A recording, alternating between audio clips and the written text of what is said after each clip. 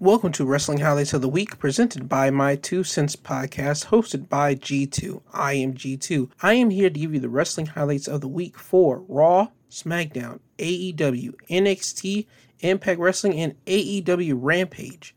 AEW Rampage is a new show from AEW, which was debuted Friday night after SmackDown, but I will get into those results whenever I get to them. But now let me start with Monday Night Raw.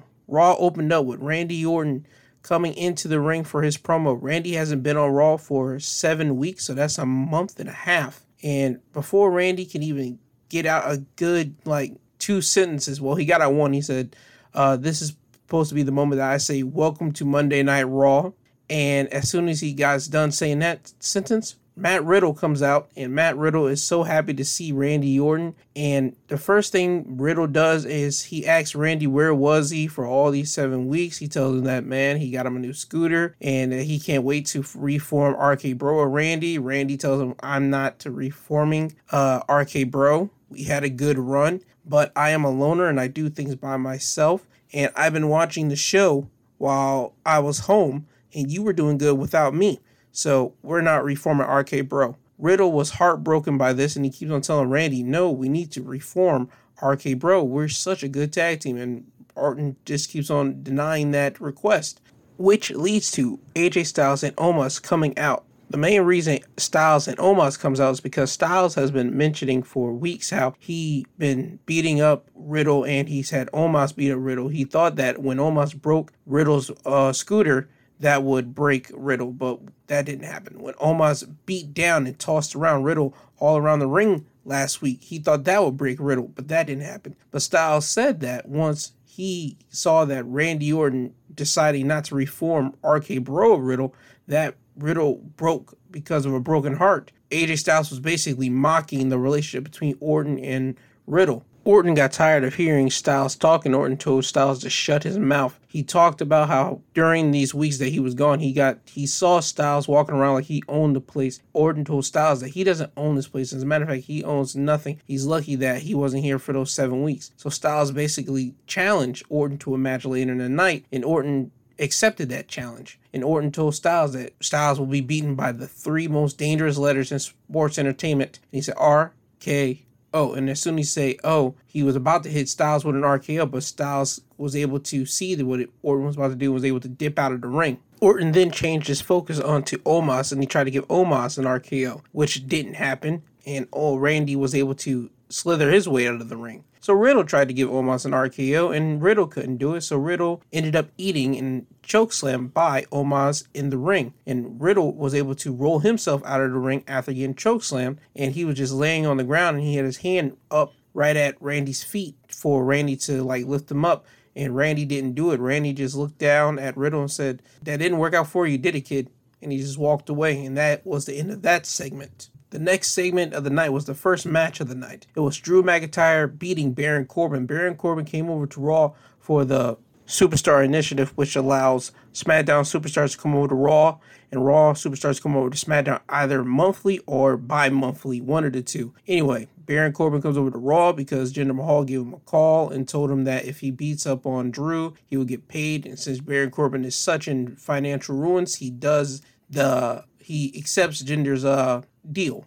But in the end, Drew McIntyre does beat Baron Corbin. But before he Claymore kicks Corbin's head off, Drew asks Corbin how much money he needs to last a week. And Corbin tells Drew that he needs $100,000. And Drew says $100,000.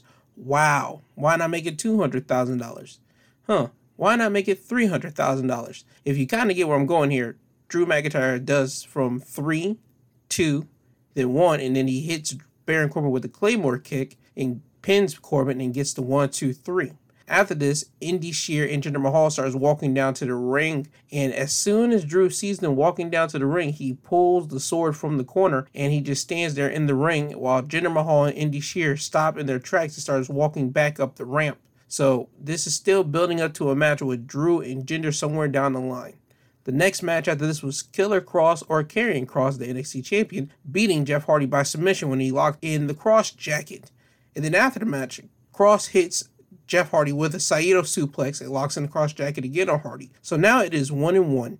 Kross has beaten Jeff Hardy once, and Jeff Hardy has beaten Cross once. More than likely, next week we'll probably get the tiebreaker match. After this, we had Alexa Bliss beating Doudrop by pinfall. And the way this resulted was Alexa Bliss was getting beat down by Doudrop. Doudrop was maintaining and controlling the whole match until she looked at Lily over in the corner, and Doudrop was just like bashing Lily by saying she's nothing but a stupid doll and yada, yada, yada. But Lily was able to wink, aka CGI effects, and Doudrop just like froze in her place, which allowed Alexa to get a sneaky roll up and pin Doudrop. After this, we had Sheamus going against Ricochet, and Sheamus beats Ricochet by pinfall when Sheamus catches Ricochet in midair and hits him with a headbutt, and then followed it up by a bro kick. Remember, Sheamus is still wearing the metal face mask to protect his nose from being broken, so whenever he caught Ricochet in the air with a headbutt, you gotta remember Sheamus hit Ricochet in the head with a headbutt, but Sheamus is still wearing the steel-plated face mask, so that caught Ricochet by days, which allowed Sheamus to hit him with the bro kick. After this, Sheamus was celebrating in the ring. He was on the second turnbuckle and about to pose with the United States Championship, but his celebration was cut short when Damian Priest comes out to the ring, and they got face to face. And Priest was mouthing off to Sheamus. Sheamus was mouthing off to Priest, and Sheamus was about to leave the ring, but then he tried to sneak attack Priest from behind, which allowed Priest to see this and throw Sheamus outside of the ring. And now Sheamus is all flustered that he couldn't get the drop on Priest, but have no fear. John Morrison comes out for his entrance, and this sets up a match between Damian Priest and John Morrison. Damian Priest beats John Morrison by pinfall whenever Priest catches John Morrison in midair and hits him with a spinning heel kick, and then follow that up with the Reckoning. And then after the match, Damian Priest goes outside of the ring and grabs all of the dripsticks from Miz and shoots all the water onto the Miz. And now Damian Priest is about to do something to the Miz, because the Miz is a constant pain in Damian Priest's side. And as soon as he's about to do something to the Miz stands up out of his wheelchair. Now for weeks and about a month or two, the Miz has been in a wheelchair, and there's always been a mystery whether he was injured or not injured. It was reports that he had an ACL injury and he could be out for a year. This was all cleared up right tonight. The Miz was able to stand up, and then this got a whole shock out of the whole audience, and he got a shock out of the commentary table, and the Miz just stood there shocked, and then he starts running up the ramp and running backstage. So this confirms that the Miz has been playing everybody, has been allowing John Morrison to do all his dirty work, and also this proves that, well, Damian Priest was right about The Miz. Damian Priest said a couple weeks ago that The Miz is nothing but a scam artist and that he's using John Morrison like a fiddle. And now John Morrison has seen this, and now we'll probably see what John Morrison and The Miz probably have some like debauchery and some words back and forth next week on Monday Night Raw. If I was to be a good fortune teller, that would be my fortune for that. That would be my fortune telling moment for next week episode of Raw. Anyway, after this situation goes down, Priest runs back into the ring, asks for a microphone, and he starts challenging Sheamus. Sheamus comes out. He's wearing the United States around his waist. Priest challenges Sheamus to a match at SummerSlam for the United States title, and Sheamus accepts. So at SummerSlam, we will be having Damian Priest going against Sheamus for the United States Championship. After this, we had another match of T-Bar beating Mustafa Ali by pinfall when T-Bar hits Mustafa with the Feast Your Eyes. After the match, you had Mace and T-Bar about to hit Ali with a double chokeslam until Mansoor comes off the top rope and drop kicks T-Bar behind the head, and he starts beating up on Mace, and which allows T-Bar and Mace to run up the ramp in retreat mode while Ali is being comforted by Mansoor as a way of trying to cover for last week's mistake of losing the match, and also Mustafa Ali taking the beat down for Mansoor last week. So Mansoor was basically repaying the debt for a guy that's been mentoring him in WWE so far. After this, we had an in-ring promo of MVP and Lashley. And the whole main point of this is that MVP and Lashley is talking about how Goldberg is the man and yada, yada, yada. But they are pleading to his son, Gage. And Goldberg and Gage are not at home. They are talking to the camera, and they're already making the indication that Gage and Goldberg are watching at home. And MVP is telling Gage that he needs to tell his father not to show up on SummerSlam, not to go into the ring with Bobby Lashley, because he will get hurt. And that if he shows up at SummerSlam, he won't be able to go to all Gage's football games, basketball games, baseball games, all that other stuff if he shows up to SummerSlam. But if he does show up to SummerSlam, he's going to get hurt. And Lashley grabs the microphone and basically says this, that if Goldberg shows up to SummerSlam, he's letting Goldberg know that he isn't next. He's done for. And that's how they end the segment. And Lashley was staring very, very menacing into the camera. So this is trying to show off the intensity that Lashley has and trying to make it understandably known that Lashley isn't here to play games. He's here to take out Goldberg if Goldberg shows up at SummerSlam for the WWE Championship. So that was the ending of that segment. After that, you had Nikki Ash, or Nikki ASH, going against Rhea Ripley, one-on-one competition, but it ends in a no contest when Charlotte comes out of nowhere and attacks both Rhea Ripley and Nikki Ash. And Charlotte Flair hits Nikki with a big boot, and she hits Rhea Ripley with the natural selection, and then she grabs the WWE Women's Championship from the referee and poses with the title over both of their bodies, which gives you the picture that Charlotte Flair is looking to win the WWE Women's Championship at SummerSlam in their triple threat match of Nikki ASH and Rhea Ripley. After that, you had an Elias vignette. Elias is walking in the wild, and you start seeing him walk up on a bonfire. And you just start hearing in the background, you just start seeing like little highlight clips of Elias getting beat down with guitars, like multiple moments of him getting hit in the back with the guitar. And Elias just looks at his guitar, and then he strings it one more time, and you hear the strum, and in the background you hear, "Hello, my name is Elias." And then he looks at the flames, and then he looks at his guitar, and then he throws his guitar into that bonfire, and then he starts walking away. And in the background you hear, "Elias is dead." And this is basically indicating that Elias is now entering a new stage in his career as a WWE performer. I don't know where we're going with Elias doing that. Personally, I have no idea. I thought that guitar whole deal was the only way how Elias was being like shown off on television as being the guy with the guitar.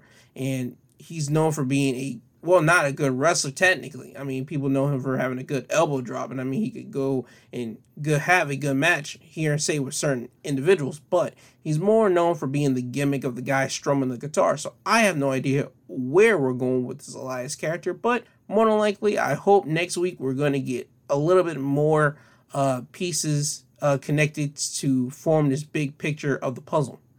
After that, we got the main event of Randy Orton going against AJ Styles. Orton ends up beating AJ Styles when Orton catches Styles in the midair and hits him with the RKO.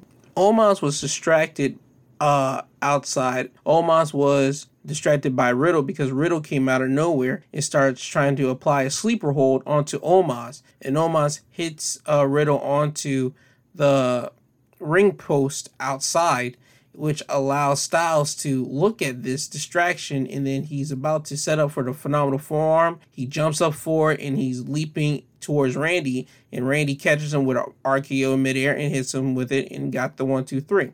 After the match, Riddle goes into the ring, and he starts apologizing to Randy because Randy throughout the night was telling Riddle that he wants Riddle not to be around in the match. He wants to take care of the match by himself, and Riddle is now apologizing because he disobeyed Randy's orders to stay backstage.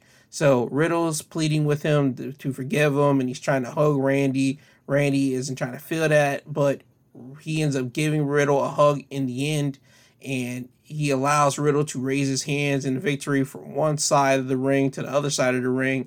And the second time as Riddle is raising Orton's hand in victory, Orton happens to smile a little bit, and then you notice that he's looking at Riddle, and then he pulls Riddle in for an RKO, and Riddle gets hit with an RKO from Randy.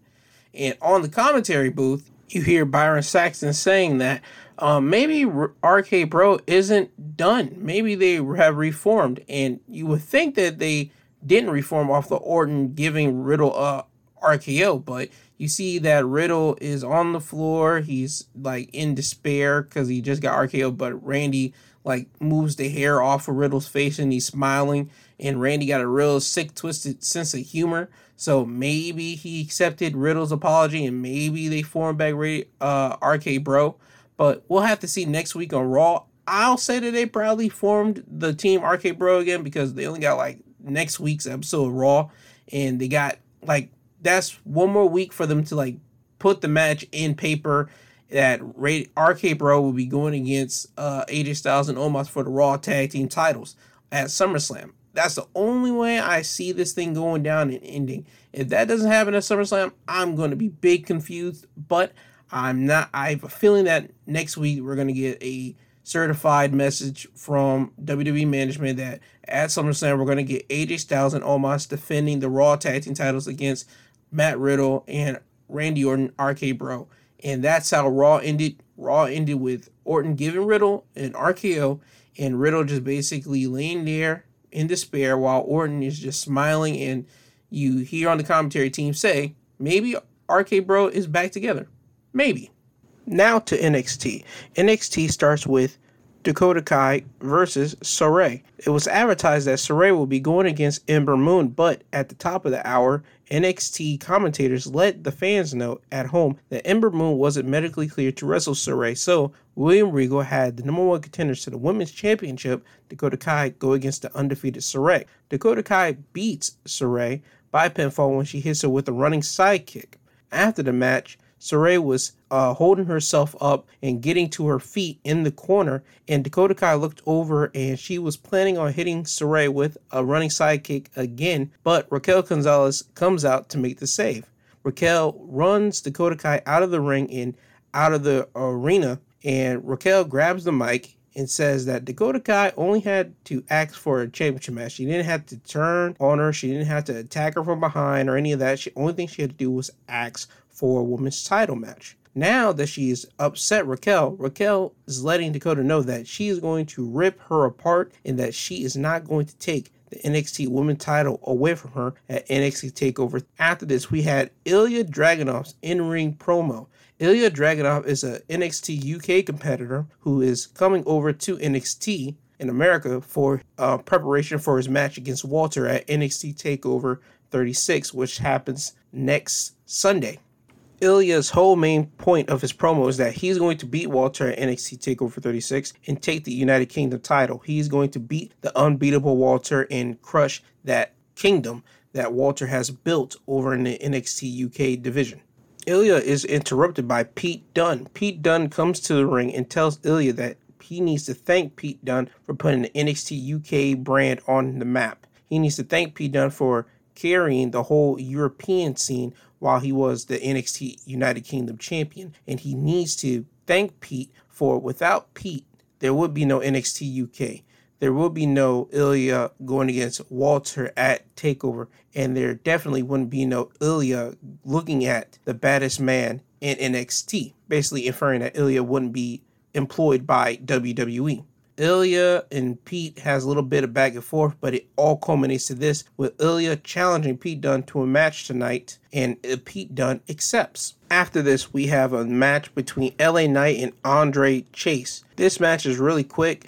LA Knight beats Andre Chase by a headlock driver, and after the match, LA Knight tells Cameron Grimes to shine his boot. Before Grimes even gets down to even shine LA Knight's boot, Ted DiBiase's music hits, and Ted DiBiase starts walking down to the ring. Ted DiBiase ends up grabbing a mic and tells Cameron Grimes that he envisions Cameron Grimes as a champion. He doesn't envision Cameron Grimes as LA Knight's butler. Grimes is a champion in the making, in Ted DiBiase's words. LA Knight tells Ted DiBiase to shut up and stop putting false dreams into Cameron Grimes' head. He is always meant to be a butler, born to be a butler. Ted DiBiase tells Grimes that, did you hear that? You're born to be a butler. You're not born to be a butler. You're born to be a champion. LA Knight fears you. LA Knight knows that if he goes against you one more time, you're going to beat him. LA Knight stops him right there and he says, it's been scientifically proven that Cameron Grimes can't beat LA Knight. We had a match twice, and I beat him both of those times. And he said, you know what? Fine. You know what? I'm going to give Cameron Grimes one more chance. At NXT TakeOver, he has his match against me. he gets another shot at me for the $1 million championship. But let's raise the stakes. If I beat Cameron Grimes, I don't just have him as my butler. I have you, Ted DiBiase, as my butler. Cameron Grimes is trying to stop Ted DiBiase from saying anything, from even accepting this challenge. Grimes is telling DiBiase, Ted, but Ted tells Knight that he's a gambling man and he has a whole lot of money. So he takes that bet. So at NXT TakeOver 36, it will be LA Knight going against Cameron Grimes for the $1 million title. But if Cameron Grimes loses this time, Ted DiBiase will also be LA Knight's butler. So that is another match that we have for NXT TakeOver 36. After this, we have Gigi Dolan going against Amari Miller. Gigi Dolan beats Amari Miller by pinfall whenever Gigi Dolan hits Amari Miller with the abdominal stretch bomb. After this, we have the face-off between Adam Cole and Kyle O'Reilly, with William Regal being the mediator. Regal informs both Adam Cole and Kyle O'Reilly that their match at NXT TakeOver 36 will be a 2 out of 3 falls match. Each one of them will be picking a stipulation for their match. So, for instance, Kyle O'Reilly has the first match, and Kyle O'Reilly's stipulation for the first match is a straight-on one-on-one normal wrestling match. Adam Cole has the second match, and his stipulation for the second match is a street fight. And so happen, if they get to a third fall, William Regal has to pick the third stipulation for the third fall. And before he could even announce the stipulation, Adam Cole and Kyle O'Reilly start throwing shots at one another. Adam Cole tells Kyle O'Reilly that he has been riding Adam's coattail for 13 years. He has learned everything under Adam Cole for 13 years. Basically, Kyle O'Reilly is nothing without Adam Cole. And during this, they start throwing hits at one another. They start brawling and security separates the two. And Regal says, this is why I knew this kind of thing will happen. So your third fall, if it gets to it, will be a steel cage match. So at NXT TakeOver 36, between Adam Cole and Kyle O'Reilly, in that 2 out of 3 falls match, the first match will be a normal match, the second match will be a street fight, and if necessary, the third match will be a steel cage match. After this segment, we had Odyssey Jones going against Trey Baxter in the semifinals of the NXT Breakout Tournament. Odyssey Jones beats Trey Baxter by pinfall whenever Odyssey Jones hits Trey with a spin-out powerbomb. So now Odyssey Jones has advanced to the finals of the NXT Breakout Tournament. After this, we have a segment of Royal Regal letting the NXT fans know that next week on NXT, it will be the Cruiserweight title match of Roderick Strong going against Kushida. And also, the NXT tag titles will be on the line whenever champions MSK will go against Imperium. After this, we have a one-on match between Boa and Drake Maverick. Boa beats Drake Maverick by pinfall when Mi Ying blows smoke into Drake's face while the referee is distracted with Boa. And then Drake gets into the ring and he's still trying to clear his eyes out from the smoke. And Boa hits Drake with a roundhouse kick and gets the pin. Now it's main event time of NXT with Pete Dunne going against Ilya Dragunov. This is a nice European United Kingdom style match. If you want to know what the United Kingdom NXT brand is basically about with striking and some wrestling. Yes, you have some high flying, but the majority of their whole wrestling style is nothing but striking and wrestling. If you wanted to know what the NXT UK standard and wrestling format was, you should watch this match between Pete Dunne and Ilya Dragunov. Anyway, Pete Dunne beats Ilya Dragunov by pinfall whenever Pete Dunne hits Ilya with the bitter end because Ilya was distracted by Walter coming down to the ring. Ilya had the match won whenever he was in the corner setting up for the Torpedo Moscow, which is basically a running, spinning headbutt.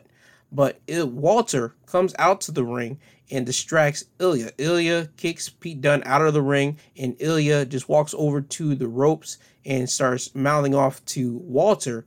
And this allowed Pete Dunne to come in and try to hit the bitter end, but Ilya was able to maneuver out. They strike each other back and forth, but this allows Pete Dunne to hit one good strike and get Ilya unconscious and allows Pete to hit Ilya with the bitter end and gets the pin. After the match, Pete Dunne sees Walter get into the ring, and he knows what Walter is about to do, and Pete Dunne slides out of the ring and doesn't mind Walter at all. Walter picks up Ilya and slaps Ilya in the face, and Walter is about to hit Ilya with a half Nelson suplex until Ilya is able to slip out of the maneuver and nails Walter with the Torpedo Moscow. Remember, that's a running, spinning headbutt. After that, Walter rolls out of the ring and he's holding his head and he's laying on the ground. And Ilya is in the ring now holding the NXT UK title. And that is how NXT ends off with Walter on the ground and Ilya holding the NXT UK title, which is basically giving you an idea of what NXT UK would look like if Ilya were to win the UK title from Walter. Now to AEW Dynamite. AEW Dynamite starts with MJF cutting a backstage promo with Wardlow in the background. The main point of this promo is MJF is letting Chris Jericho know that Wardlow is going to beat him up tonight, and all his labors would be for nothing, aka meaning that all the labors that he had to go through, all the matches before this point, the Nick Gage, the Juventud Guerrera, the Sean Spear matches will be for nothing because Wardlow is going to beat Chris Jericho tonight. And MJF does say that if miraculously Chris Jericho does beat Wardlow tonight, and next week in his match with MJF, he's not going to stand a chance. He's going to fall at the knees and at the feet of MJF because MJF is better than him and he knows it. Wardlow happens to chime in and tells MJF that Jericho stands no chance tonight against him.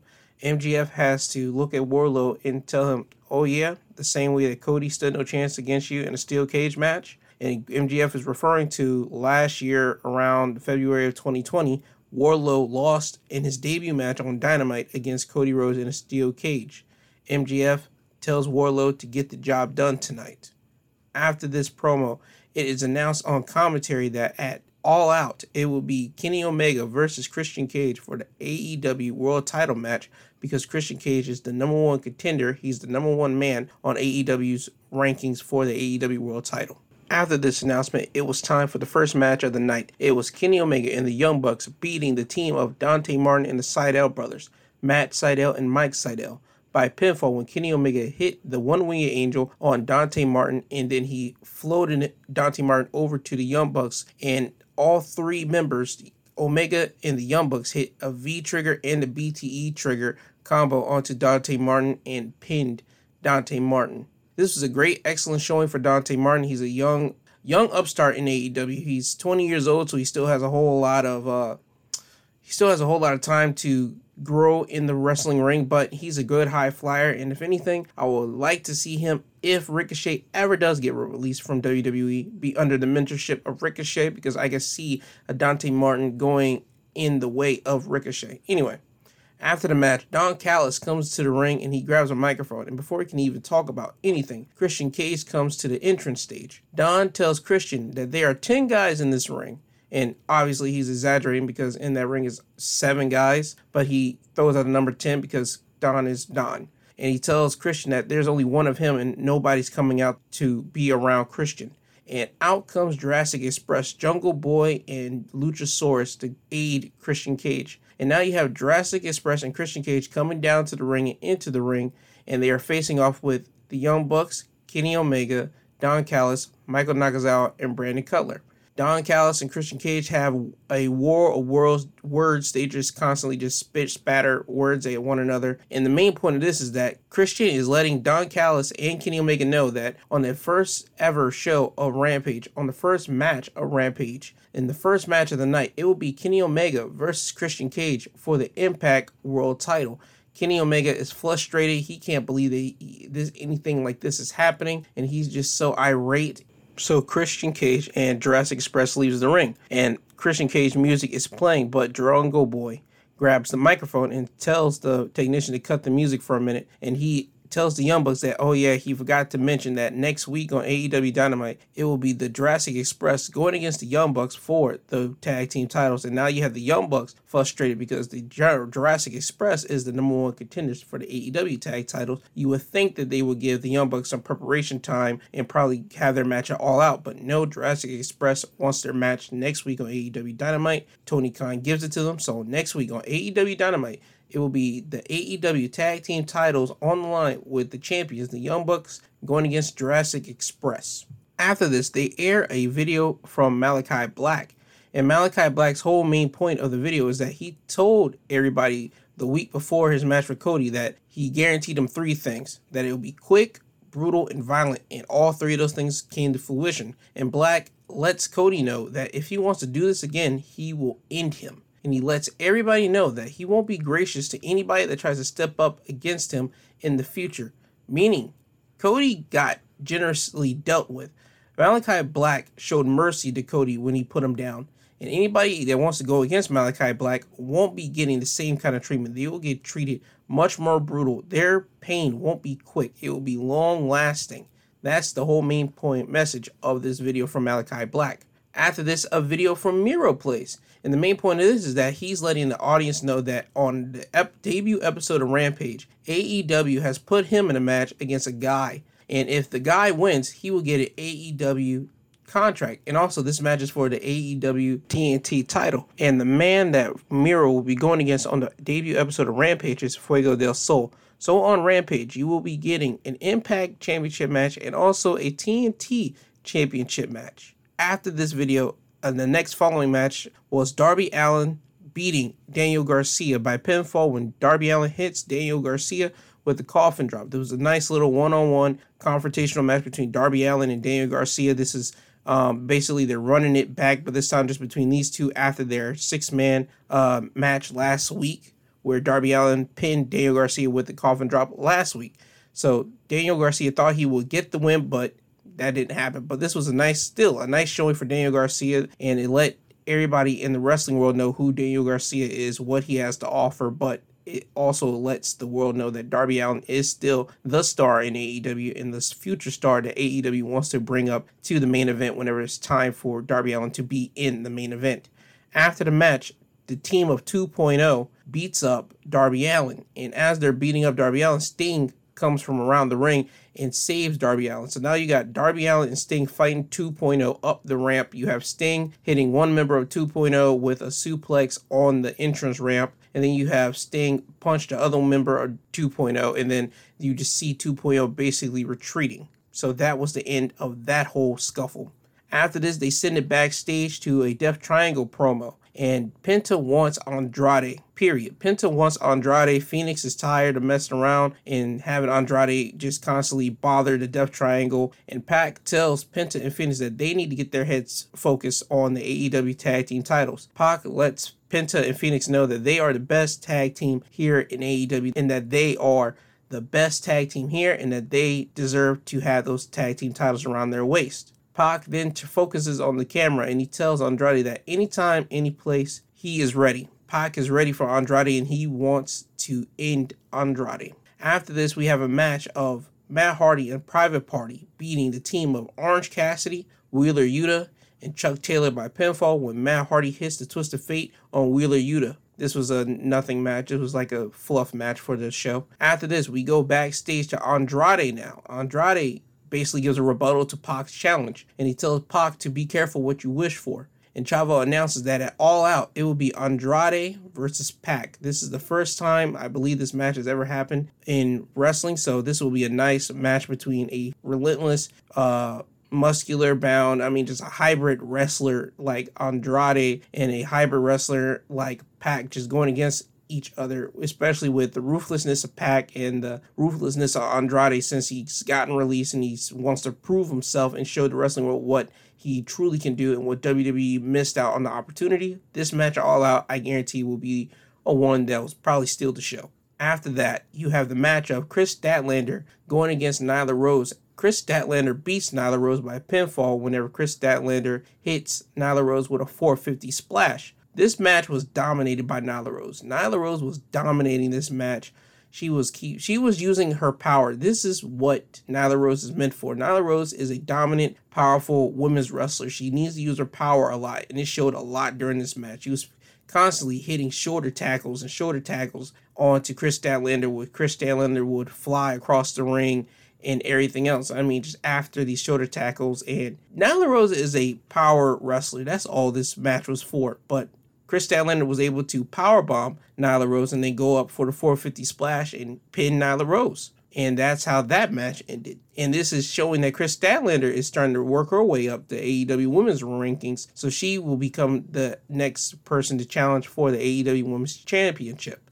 After this, we had a Britt Baker in-ring promo. And we are in Pittsburgh, so Britt Baker came out to black and gold, and she's playing up the AEW Pittsburgh collaboration. She's from Pittsburgh, so she's playing up to the hometown crowd of cheering for her and yada, yada, yada. But the whole main point of her coming out and doing this in-ring promo is that she's hyping up her match with Red Velvet on Rampage. Britt lets Red Velvet know that on Rampage, Red Velvet will give it her best shot, but it won't be enough. Britt Baker is still going to walk out of Pittsburgh with the AEW Women's Championship match, and she has Tony Schiavone and the rest of the audience pronounce Dr. Britt Baker DMD.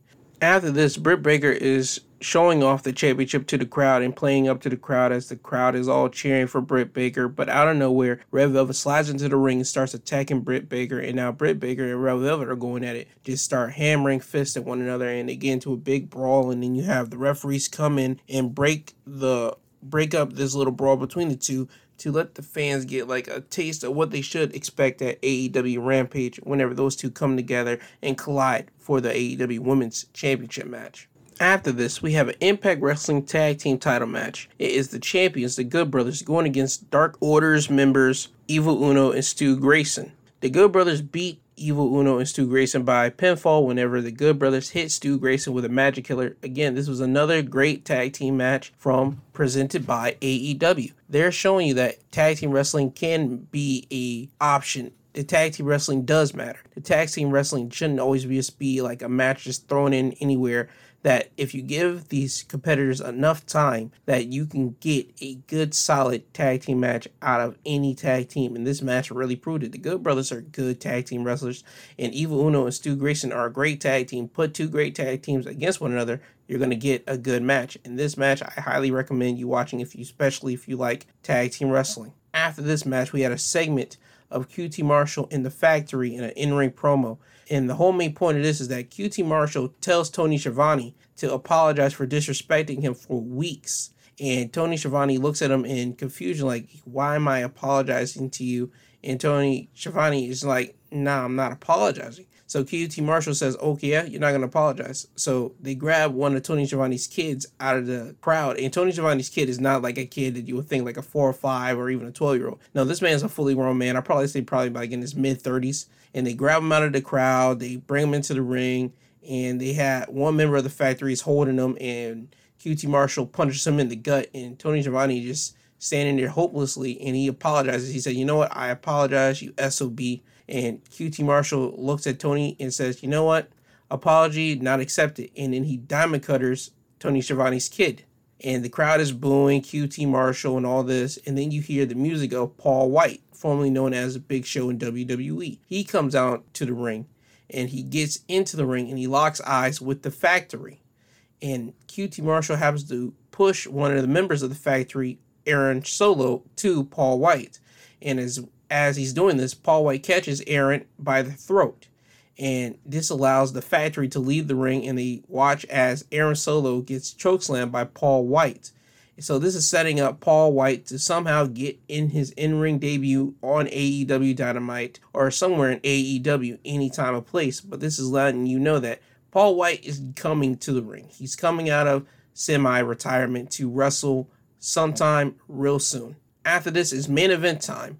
The fourth labor of Jericho. Chris Jericho going against Wardlow with MJF in Wardlow's corner.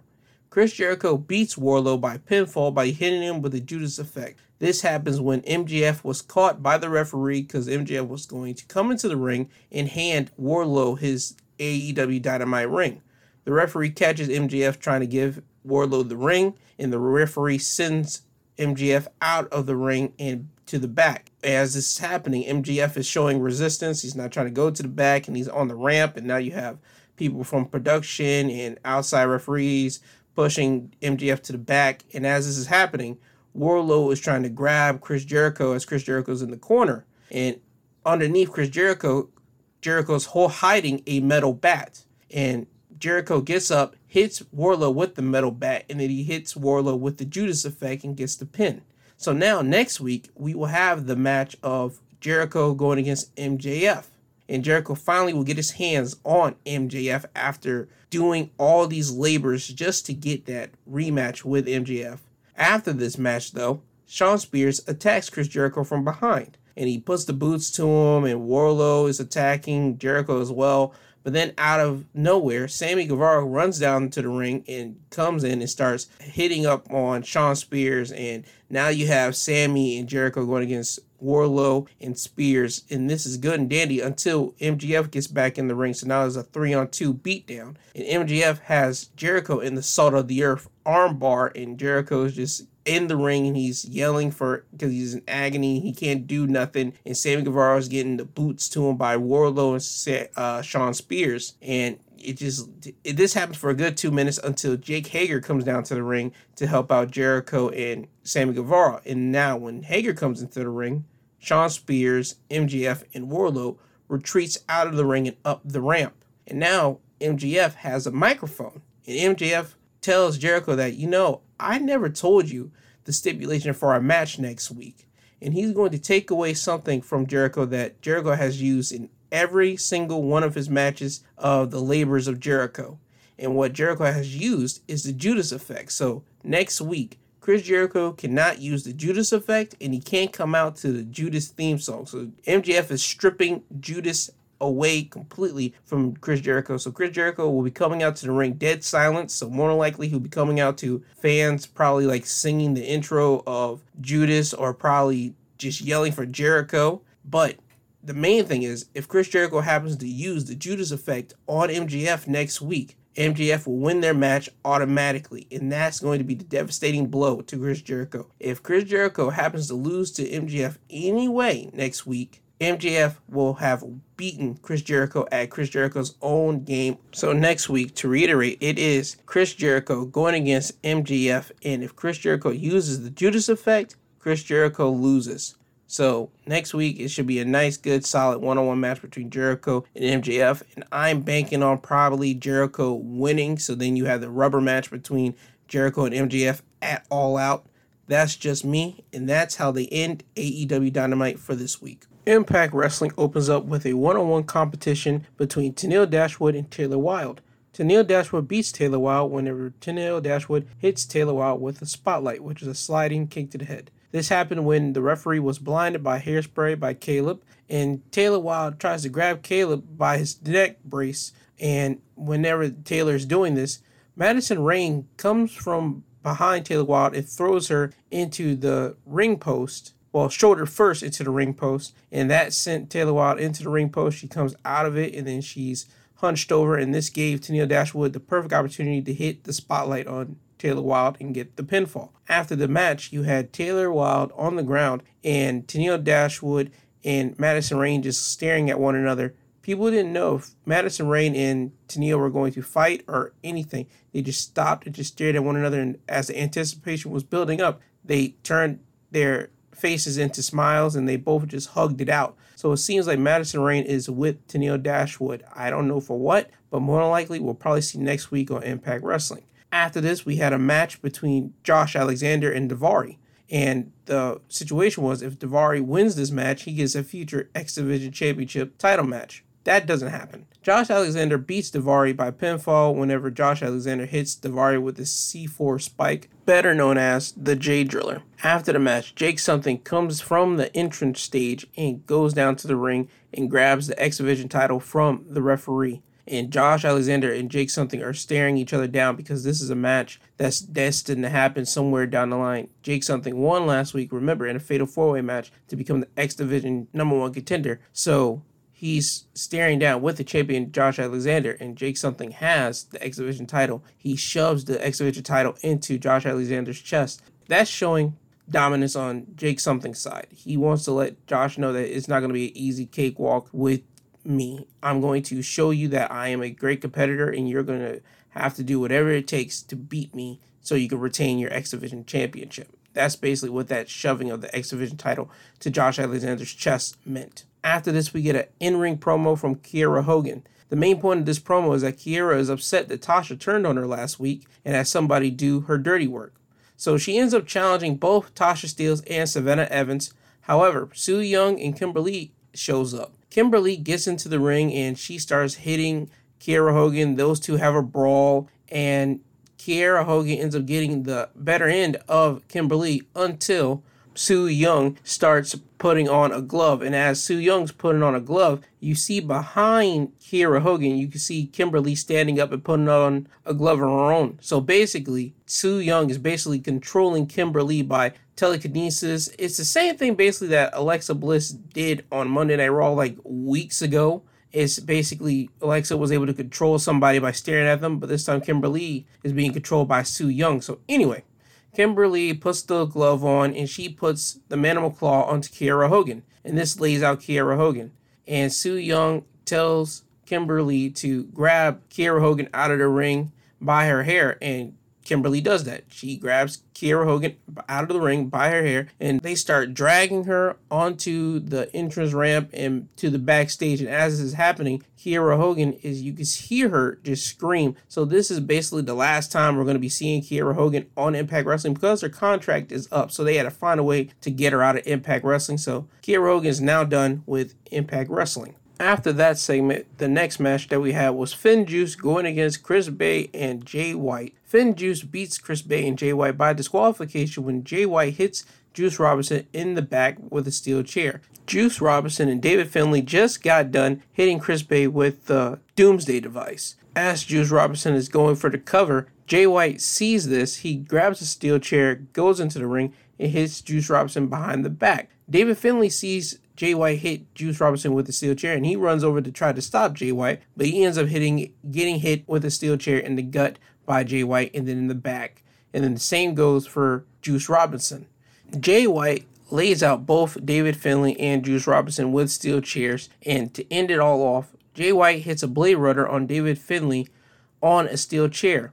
This has given David Finlay a taste of his own medicine whenever he goes against Jay White this upcoming Saturday at New Japan's event in Los Angeles. And remember, Jay White is going to be defending his Never Openweight Championship against David Finlay. So he's trying to soften up David Finlay so his match with him on Saturday will be a nice, easy, breezy fight. After this, we had the backstage promo from Tasha Steelz. And the main point of this promo was that Tasha mentioned that she turned her back on Kiera because she saw the direction they were headed. Last year, around this time, Tasha Steelz and Kiera Hogan were on the brighter side of things. They were the two young, bright, upcoming stars of Impact Wrestling. They had a bright future. They won the Knockouts Tag Team titles. They were just sitting sky high. Now that they're on their downslope, they're going in a losing direction. Tasha Steelz saw that it was writings on the wall. So she knew something had to be done, and she knew that somebody had to go. So that's the reason why she turned her back on Kiera Hogan and she brought in Savannah Evans into Impact. And Tasha Steelz mentioned how Kiera Hogan wanted to challenge both Tasha and Savannah, but now seeing that Kiera got taken out by Kimberly and Su Yung, Tasha realized that, you know what, I don't have to deal with Kiera Hogan ever again. And Fallah Bahh ends up interrupting Tasha Steelz' promo and asks Tasha for help dealing with Rosemary and Havoc. Tasha agrees to help out Fallah Bahh because Havoc and Rosemary have the Knockouts Tag Team titles. The tag titles that Tasha Steelz wants, and more than likely, she's going to probably get them.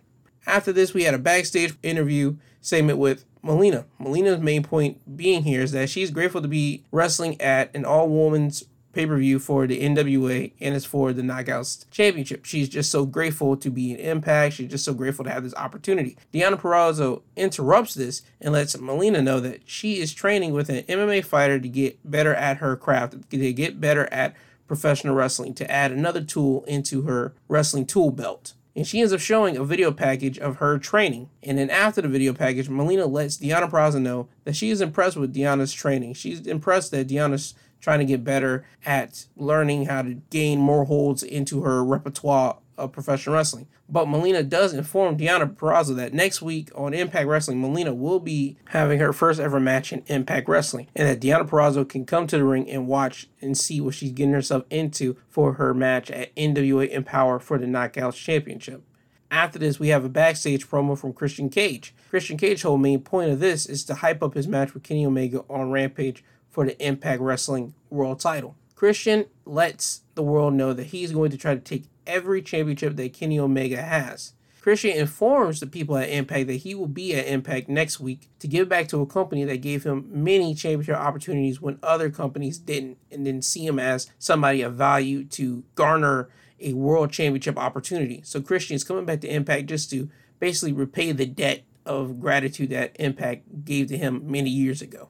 After this, we had a match of John Skyler going against Matt Cardona. John Skyler beats Matt Cardona by pinfall with the schoolboy. The reason this happened is Rohit Raju comes down to the ring, he gets on the apron, and distracts Matt Cardona. Cardona runs towards him, and Rohit drops down, and now Cardona is trying to turn his focus back onto John Skyler, and when he turns around, he eats a giant knee to the face and then gets pinned with a schoolboy from John Skyler. So John Skyler gets the win over Matt Cardona, and Rohit Raju is just basically a thorn in the side of Matt Cardona at this present time. And now for the main event of Impact Wrestling. It was a 20-man battle royal to determine the number one contender for the Impact Wrestling World title. The winner of the battle royal will get their world title opportunity at Resurgence next Friday on Impact Wrestling Plus. And the winner of this battle royal was Brian Myers. He ends up throwing out both Moose and Chris Sabin to win the battle royal. Out of everybody that was in this battle royal, from Sami Callihan, Rich Swann, Chris Sabin, Moose, Matt Cardona, even Eddie Edwards, and also W. Morrissey, formerly known as Big Cass, you have Brian Myers winning this battle royal. I'm not sure what Impact wants to do with this. I understand that Brian Myers has the moniker and nickname as the most professional wrestler, but I'm not sure what type of deal they want to do with Brian Myers as the winner of this and being a challenger for the Impact title. I mean, I'll sit and wait probably next week because we still got to see. But hey, that was the main event of Impact Wrestling. Brian Myers as your new number one contender for the Impact Wrestling World title. Now it's time for SmackDown. SmackDown opens up with a John Cena in-ring promo. John Cena lets the fans know that he knows that it's back to school season time, and he said, I'm going to give Roman Reigns a report card grade. And Roman Reigns' grade is a D, as in D for D-bag, D-head, and a big disappointment. And he lets the fans know that at SummerSlam, he's going to give Roman Reigns an F. Roman Reigns and Paul Heyman comes out and interrupts John Cena. John Cena lets Roman Reigns know that at SummerSlam, he is here to embarrass him. He's going to embarrass him at SummerSlam. He lets Reigns know that he isn't better than anybody. Roman Reigns walks around with his aura and mystique that he's better than everybody. SmackDown's his show. SmackDown's the island of relevance to Roman Reigns, and that nobody is on Roman Reigns' level. John Cena is here to knock Roman Reigns down a peg or two. Roman gets on the mic and tells John that instead of being like John Cena, he's going to be the opposite of John Cena. He's going to acknowledge John Cena. He knows that John Cena is one of the best WWE products ever in WWE. He knows he'll be on top of the Mount Rushmore of WWE. But however, at SummerSlam, Roman Reigns is going to smash him and send him right back to Hollywood. John lets Roman know that, yeah, Roman is going to beat him up, but John only has to hang in there for 3 seconds. 1, 2, 3. John lets Roman know that this match is a match for Roman to show up. This match is all about Roman Reigns. If Roman Reigns doesn't show up, he's going to get embarrassed and be the answer to a trivia question of who did John Cena beat to become a 17-time world champion. John mentions how Roman Reigns has been protected for 10 years. He mentioned how he was protected by The Shield. He almost ruined Seth Rollins. He sent Dean Ambrose running out of WWE, and he has been protected by the company throughout this whole 10-year slot. And John Cena mentioned that at SummerSlam, he's going to jump the guardrail, run up the steps, and might even blow a kiss to Reigns while holding the Universal title, making an example out of his infamous match with CM Punk at Money in the Bank 2011, when CM Punk jumped the guardrail and blew a kiss to Vince McMahon holding the WWE Championship, inferring that he was gone and never coming back. So that was John Cena's whole main point. Whenever he beats Roman Reigns, he's going to take the Universal title back to Hollywood or back to wherever John wants to take it, and might not ever come back. And this whole failure will be on to Roman Reigns for never stopping John Cena from taking the Universal title. And in the end, John's last words were to Roman is that only thing John has to do is last 3 seconds and Roman Reigns will be embarrassed. This whole match, this whole buildup is for Roman Reigns to be embarrassed by John Cena at SummerSlam. That's John Cena's whole main point. Roman hasn't been pushed to the limit to be embarrassed. That hasn't happened throughout his whole career yet, and John Cena is here to embarrass Roman Reigns. After this, we had our first match of the night, and it was for the Intercontinental Championship. It had King Nakamura defeating Apollo Crews by pinfall when Nakamura hit Apollo Crews with the Kinshasa.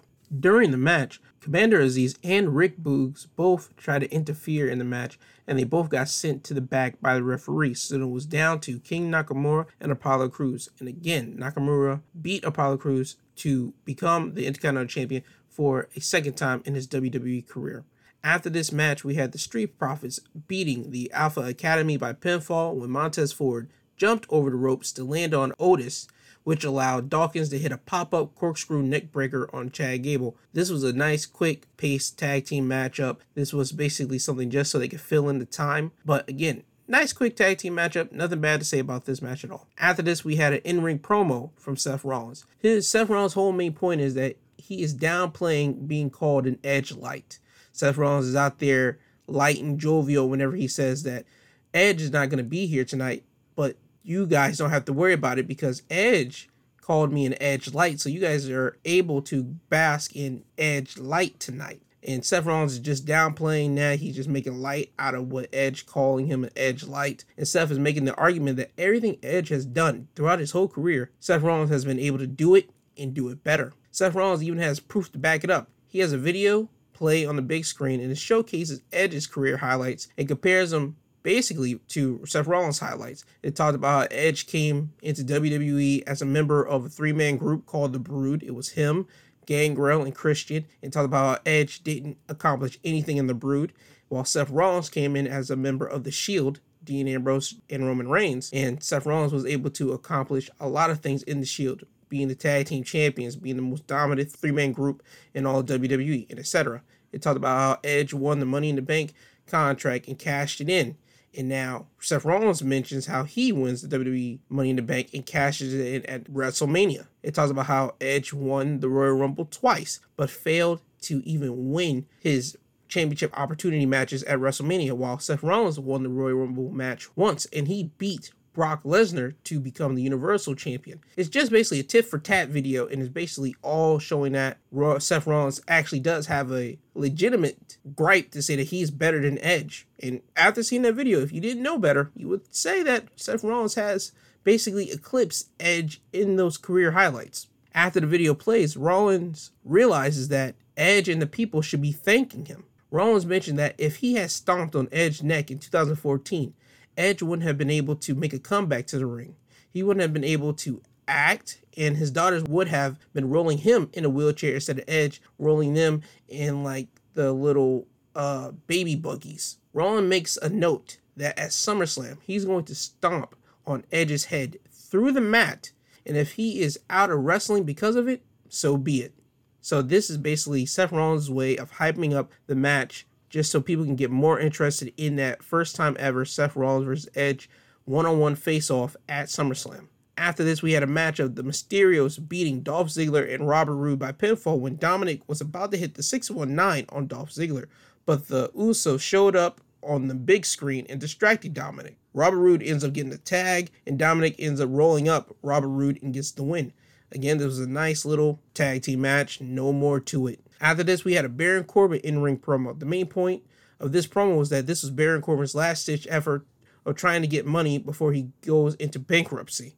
Kevin Owens interrupts, and Kevin Owens tells Baron Corbin that he needs to stop begging, and that Baron Corbin has been using his misfortune to try to get people to send him money, using people's emotions against them. And Kevin Owens tells Corbin that if Corbin beats him tonight in a one-on-one match, he will give Baron Corbin $1,000. But if Baron Corbin loses, he has to stop asking people for money. Corbin accepts, and Corbin calls KO a cheap piece of, and before he can even finish, Kevin Owens gives him a stunner. So now we have the match of Kevin Owens versus Baron Corbin. Kevin Owens beats Baron Corbin by hitting him up, getting him in a roll-up and getting a 1-2-3. And then after the match, as Baron Corbin is just standing there idly in the ring, he doesn't know what to do now. Kevin Owens gives him a stunner, and that's the end of that match. Now we go backstage, and Baron Corbin just walking backstage. He notices Big E's Money in the Bank briefcase, and he grabs it and steals it. Big E sees him do it, and then he runs after Baron Corbin. And Pat McAfee is even said it on commentary. He has Big E's Money in the Bank contract. Can he cash that in? Michael Cole says no, he can't cash that in. And now on to our main event segment of SmackDown. It's a contract signing between Sasha Banks and Bianca Belair. The main point of this whole contract signing is to basically hype up the main event, hype up the match between Bianca Belair and Sasha Banks at SummerSlam.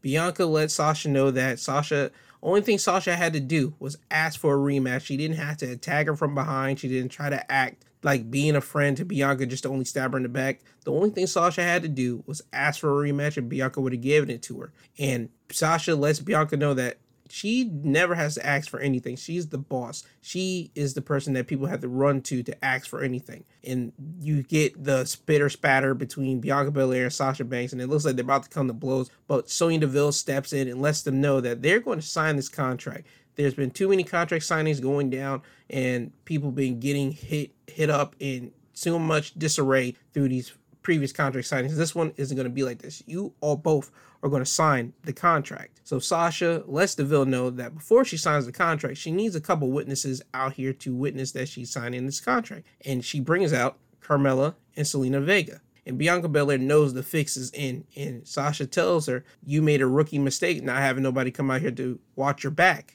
And they both sign the contract, and Bianca is the last person to sign the contract, and she throws the contract quickly into Sasha's face because she knows after she signs the contract, Carmella and Zelina and Sasha are going to jump on her like a pack of wild hyenas. Bianca ends up getting the drop on them. She throws the contract into Sasha's face. She beats up on Carmella and Zelina, but she only gets the main advantage for about a good minute before the numbers game is too much on her, and she gets beat down by all three members. And in the end, Bianca Belair gets beat up by Sasha and gets put in the bank statement by Sasha Banks. And Sasha is using Bianca's own braid for leverage just to lock in and hold in that bank statement for more extra pressure. And that's how SmackDown ends, with Bianca Belair in excruciating pain as Sasha is just talking crap to her as she's locking in the bank statement with Bianca Belair's braid. Now on to AEW Rampage. This is the first Rampage of AEW's whole history. So they started off with a world title match, but not any world title match. It's the Impact Wrestling World Title. And Christian Cage ends up beating Kenny Omega by pinfall. The referee was distracted by Don Callis, which allowed Kenny Omega to hit Christian Cage with a low blow. After this, Omega waves for someone to come down to the ring, and out comes the Young Bucks with the chair. They slide the chair into the ring, and Kenny sets the chair up, and he was about to hit a one-winged angel on the chair, but Christian Cage gets out of the one-winged angel, and he ends up hitting the kill switch on the chair. And Cage throws the chair out of the ring and pins Kenny Omega, and the referee turns around and counts the pinfall, and now we have a new Impact Wrestling World Champion, Christian Cage. Jurassic Express comes down to hoist up Christian as he embraces being the Impact Champion, and he's just soaking in all the cheers and adulation from the fans and audience all around. Now we get to a backstage interview from Mark Henry interviewing Christian Cage. The whole main point of this is that Christian Cage is just happy to be Impact Wrestling World Champion, and he lets Kenny Omega know that he has his number and that at All Out, he's going to come and collect another one of Kenny Omega's championships. After this, we have our TNT title match. And also, if Fuego del Sol wins this, he wins an AEW contract. But in the end, we all know that doesn't happen. Miro beats Fuego del Sol by submission. But it was a fast-paced match, just to be fair. It was a fast-paced match. Fuego del Sol hits 2 tornado DDTs to start the match off. And the second tornado DDT sent Miro outside the ring, reeling. He was outside the ring for 9 seconds, and before the referee can even hit that 10-second count, Miro was able to rush himself right back into the ring, and Fuego del Sol was able to hit another tornado DDT. But after that, that was Fuego del Sol's last bit of offense in the match. He goes up to the top rope again, trying to look for something, but Miro catches him and gets him in a Samoan drop. He hits the Machka kick, and then after that, he locks in the game over, and that's it. Fuego del Sol taps out, so Miro is still the TNT World Champion, and Fuego del Sol does not get an AEW contract. Or so you think, because as soon as Miro leaves the ring and Fuego del Sol gets up and he's soaking in the adulation from the fans, from the clapping and just cheering on Fuego, you hear Sammy Guevara's entrance theme, and Sammy Guevara and Tony Khan come out on the main ramp, and Tony Khan hands Sammy Guevara a paper of some sort. And Sammy Guevara comes down to the ring and he gets on the mic and he acknowledges how Fuego del Sol has been coming to AEW for a year. Well, basically that year of pandemic year. And he lets Fuego know that Tony Khan has been watching him and he knows that the fans love him. He knows that the people in the back love him. And Sammy Guevara just hands Fuego del Sol the contract and he tells him that he is all elite. So Fuego del Sol might have not won the TNT title, but he ends up getting an AEW contract, and Fuego del Sol is part of All Elite Wrestling. After this, they play a video package of Darby Allin saying, if you want to prove you're the best, you have to go through him, even if you think you are the best in the world. They play this video up to hype up next week's Rampage at the United Center in Chicago. They are hyping up / hinting at the idea that Punk might show up at AEW. They don't say CM Punk's name, but CM Punk's whole moniker in WWE was that he was the best in the world.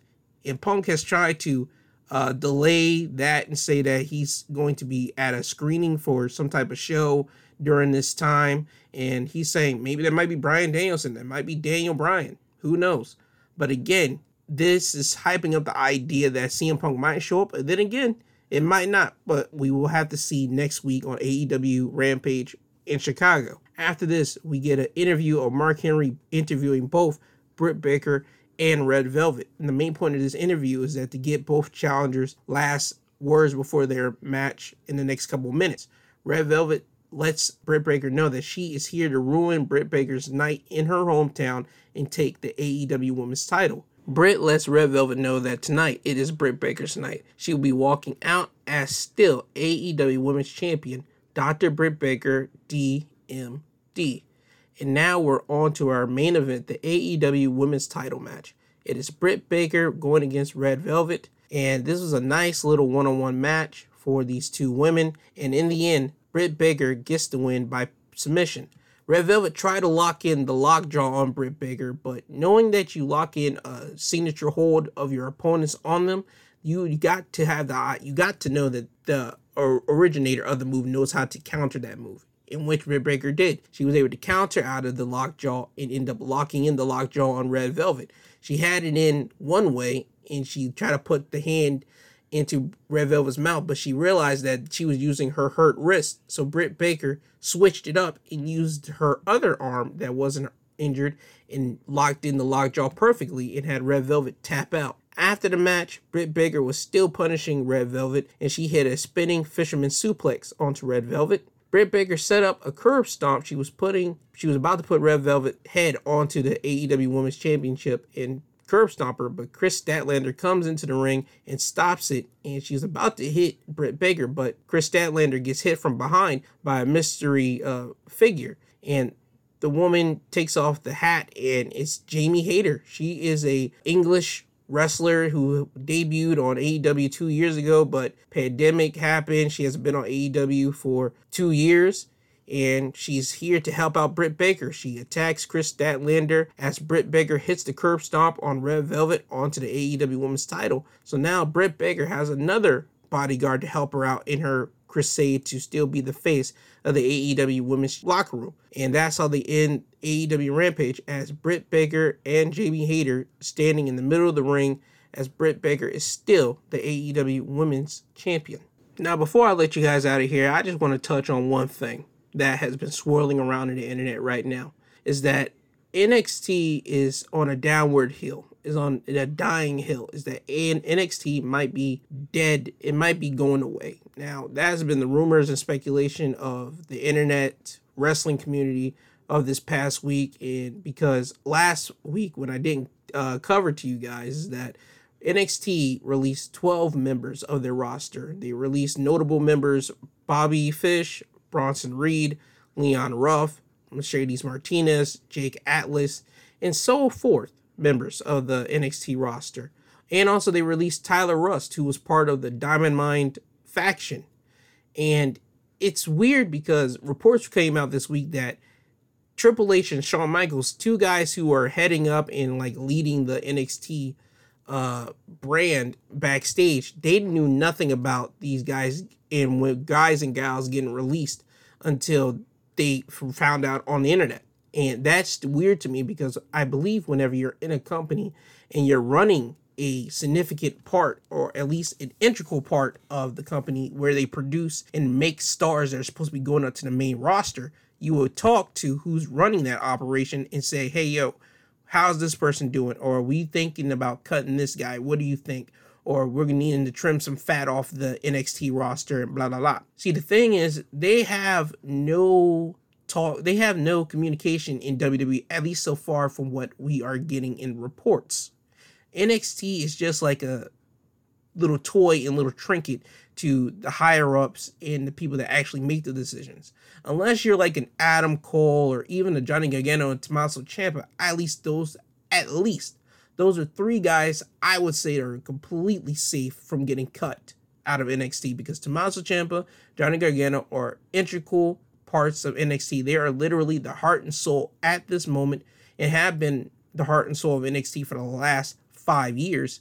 While Adam Cole, he's on his last leg in NXT technically, because he's only got this upcoming week, and then he's basically done with NXT for right now because his contract was up in July. But reports came out that WWE talked to him and asked him, can he work through until NXT TakeOver 36, and he was okay with doing it. And last week there was a report that Adam Cole talked with Vince McMahon, and we don't know, the reports haven't came out of what they talked about. It's more likely probably a contract renegotiation, and if Adam Cole is still staying with WWE and so forth.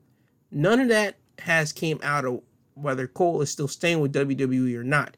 My whole main focus is that WWE needs to talk to Triple H. WWE needs to talk to people that are down there in NXT and running the show.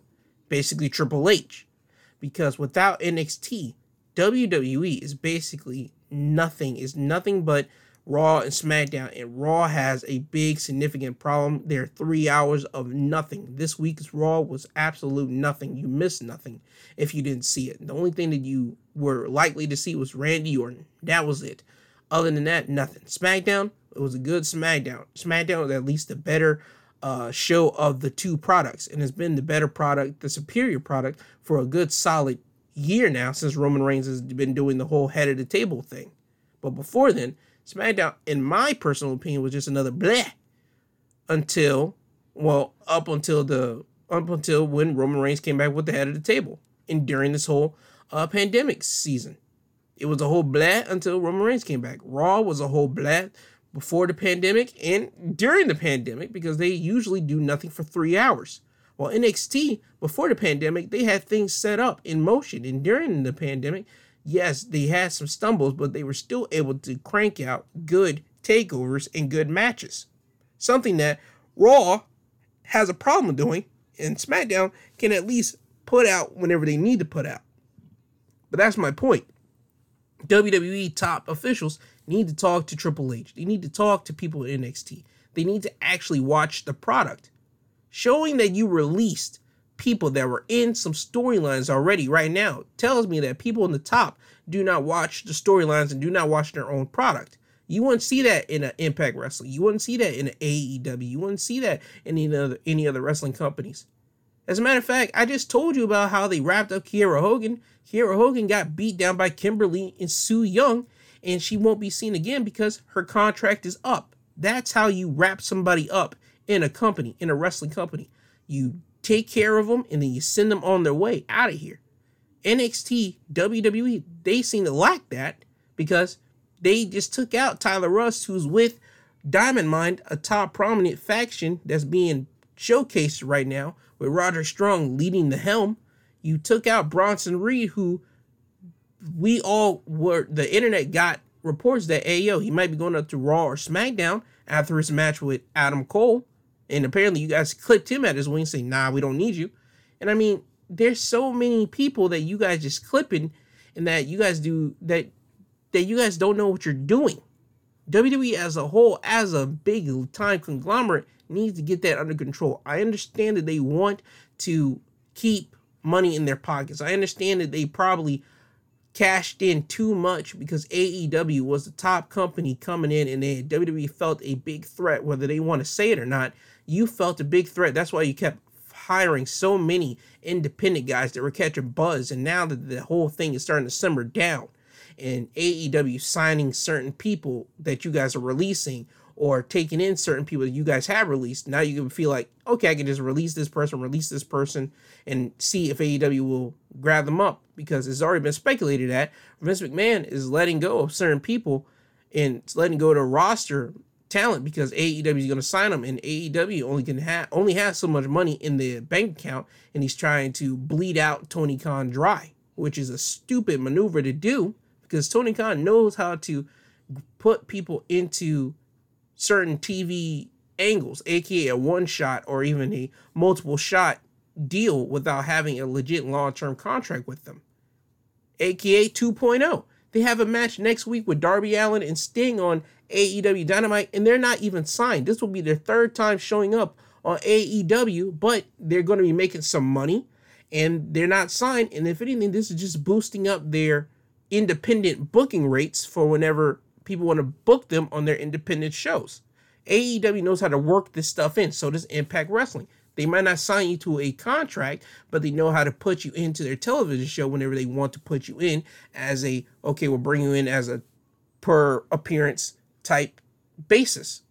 WWE needs to learn how to do that. We're not signing you. We want to have you for this many weeks, and then we'll see how that goes. That's how WWE needs to do it for future references with people that they have some idea that they might want, instead of, okay, here's the contract, sign it. Because right now you're showing up a bad precedent. You fired so many prominent talent. You fired so many prominent names that you signed because you were afraid that they would go to AEW, that now you're leaving people with a bad taste in their mouth for WWE. Even people that might have the dream to go to WWE, they now are looking at WWE like, I don't want to go there, because if I go there in the next year, they might not need me, or maybe in the next couple months, they might not need me and fire me. So again, WWE as a whole needs to figure out their hiring practices and their firing practices. What do we want? What are we looking for? And when we have them, how long do we want to keep them in a certain spot? How long do we want to keep them here? Or what's our future for them? And then once they have met that or haven't met that, okay, do we keep them here for this many months, or do we want to cut them here and let them know, hey, yo, you got so many weeks before we cut you, or here's what we want to do with you. This is the type of business that WWE needs to do and function. Yet again, this is another communication problem that they are having. I hope WWE fixes this and gets back on track, because AEW knows what to do. AEW is doing well. Impact Wrestling is doing well. NXT is a great wrestling corporation inside the WWE bubble, and we need to keep NXT as that great white hope for wrestling fans that want to watch wrestling on the WWE product. So again, WWE, get your communication people in order and get it in check so NXT can still be that dominant white shining beacon of hope for wrestlers that want to watch professional wrestling and fans that want to watch professional wrestling under the WWE umbrella. That's my last little notion for this whole banter that I got right here for the wrestling highlights of the week. I want to thank you all for listening to me. I have a Sunday episode coming out tomorrow, and I'm going to be talking about things that have happened in this week of the news. And I'm going to be really diving in a lot of my time for the Andrew Cuomo deal, but you'll hear about that tomorrow if you guys want to listen to that. But if not, check me out next Saturday for another episode of Wrestling Highlights of the Week. And before I send you guys out of here, let me give you my social media tags. On Twitter, it's at My2Podcast. On Instagram, My2CentsPodcastG2. And for Yahoo, if you want to send me any type of business inquiries or you just want to email me, it's My2CentsPod@yahoo.com. And remember, podcast is available on Podbeam, Apple Podcasts, and Google Podcasts. I want to thank you all for listening to me. And I love you guys. I want you to have a great rest of your Saturday and a great rest of your week. I hope you do tune in for tomorrow's episode where I talk about the news. But if not, check me out next Saturday for another edition of Wrestling Highlights of the Week. This has been Wrestling Highlights of the Week, presented by My 2 Cents Podcast, hosted by G2. I love you all. Have a great rest of your day. Be blessed. And remember to wear your mask for the love of God. But other than that, God bless. Love you all. Bye-bye now. I'm tired, you tired. Jesus wept.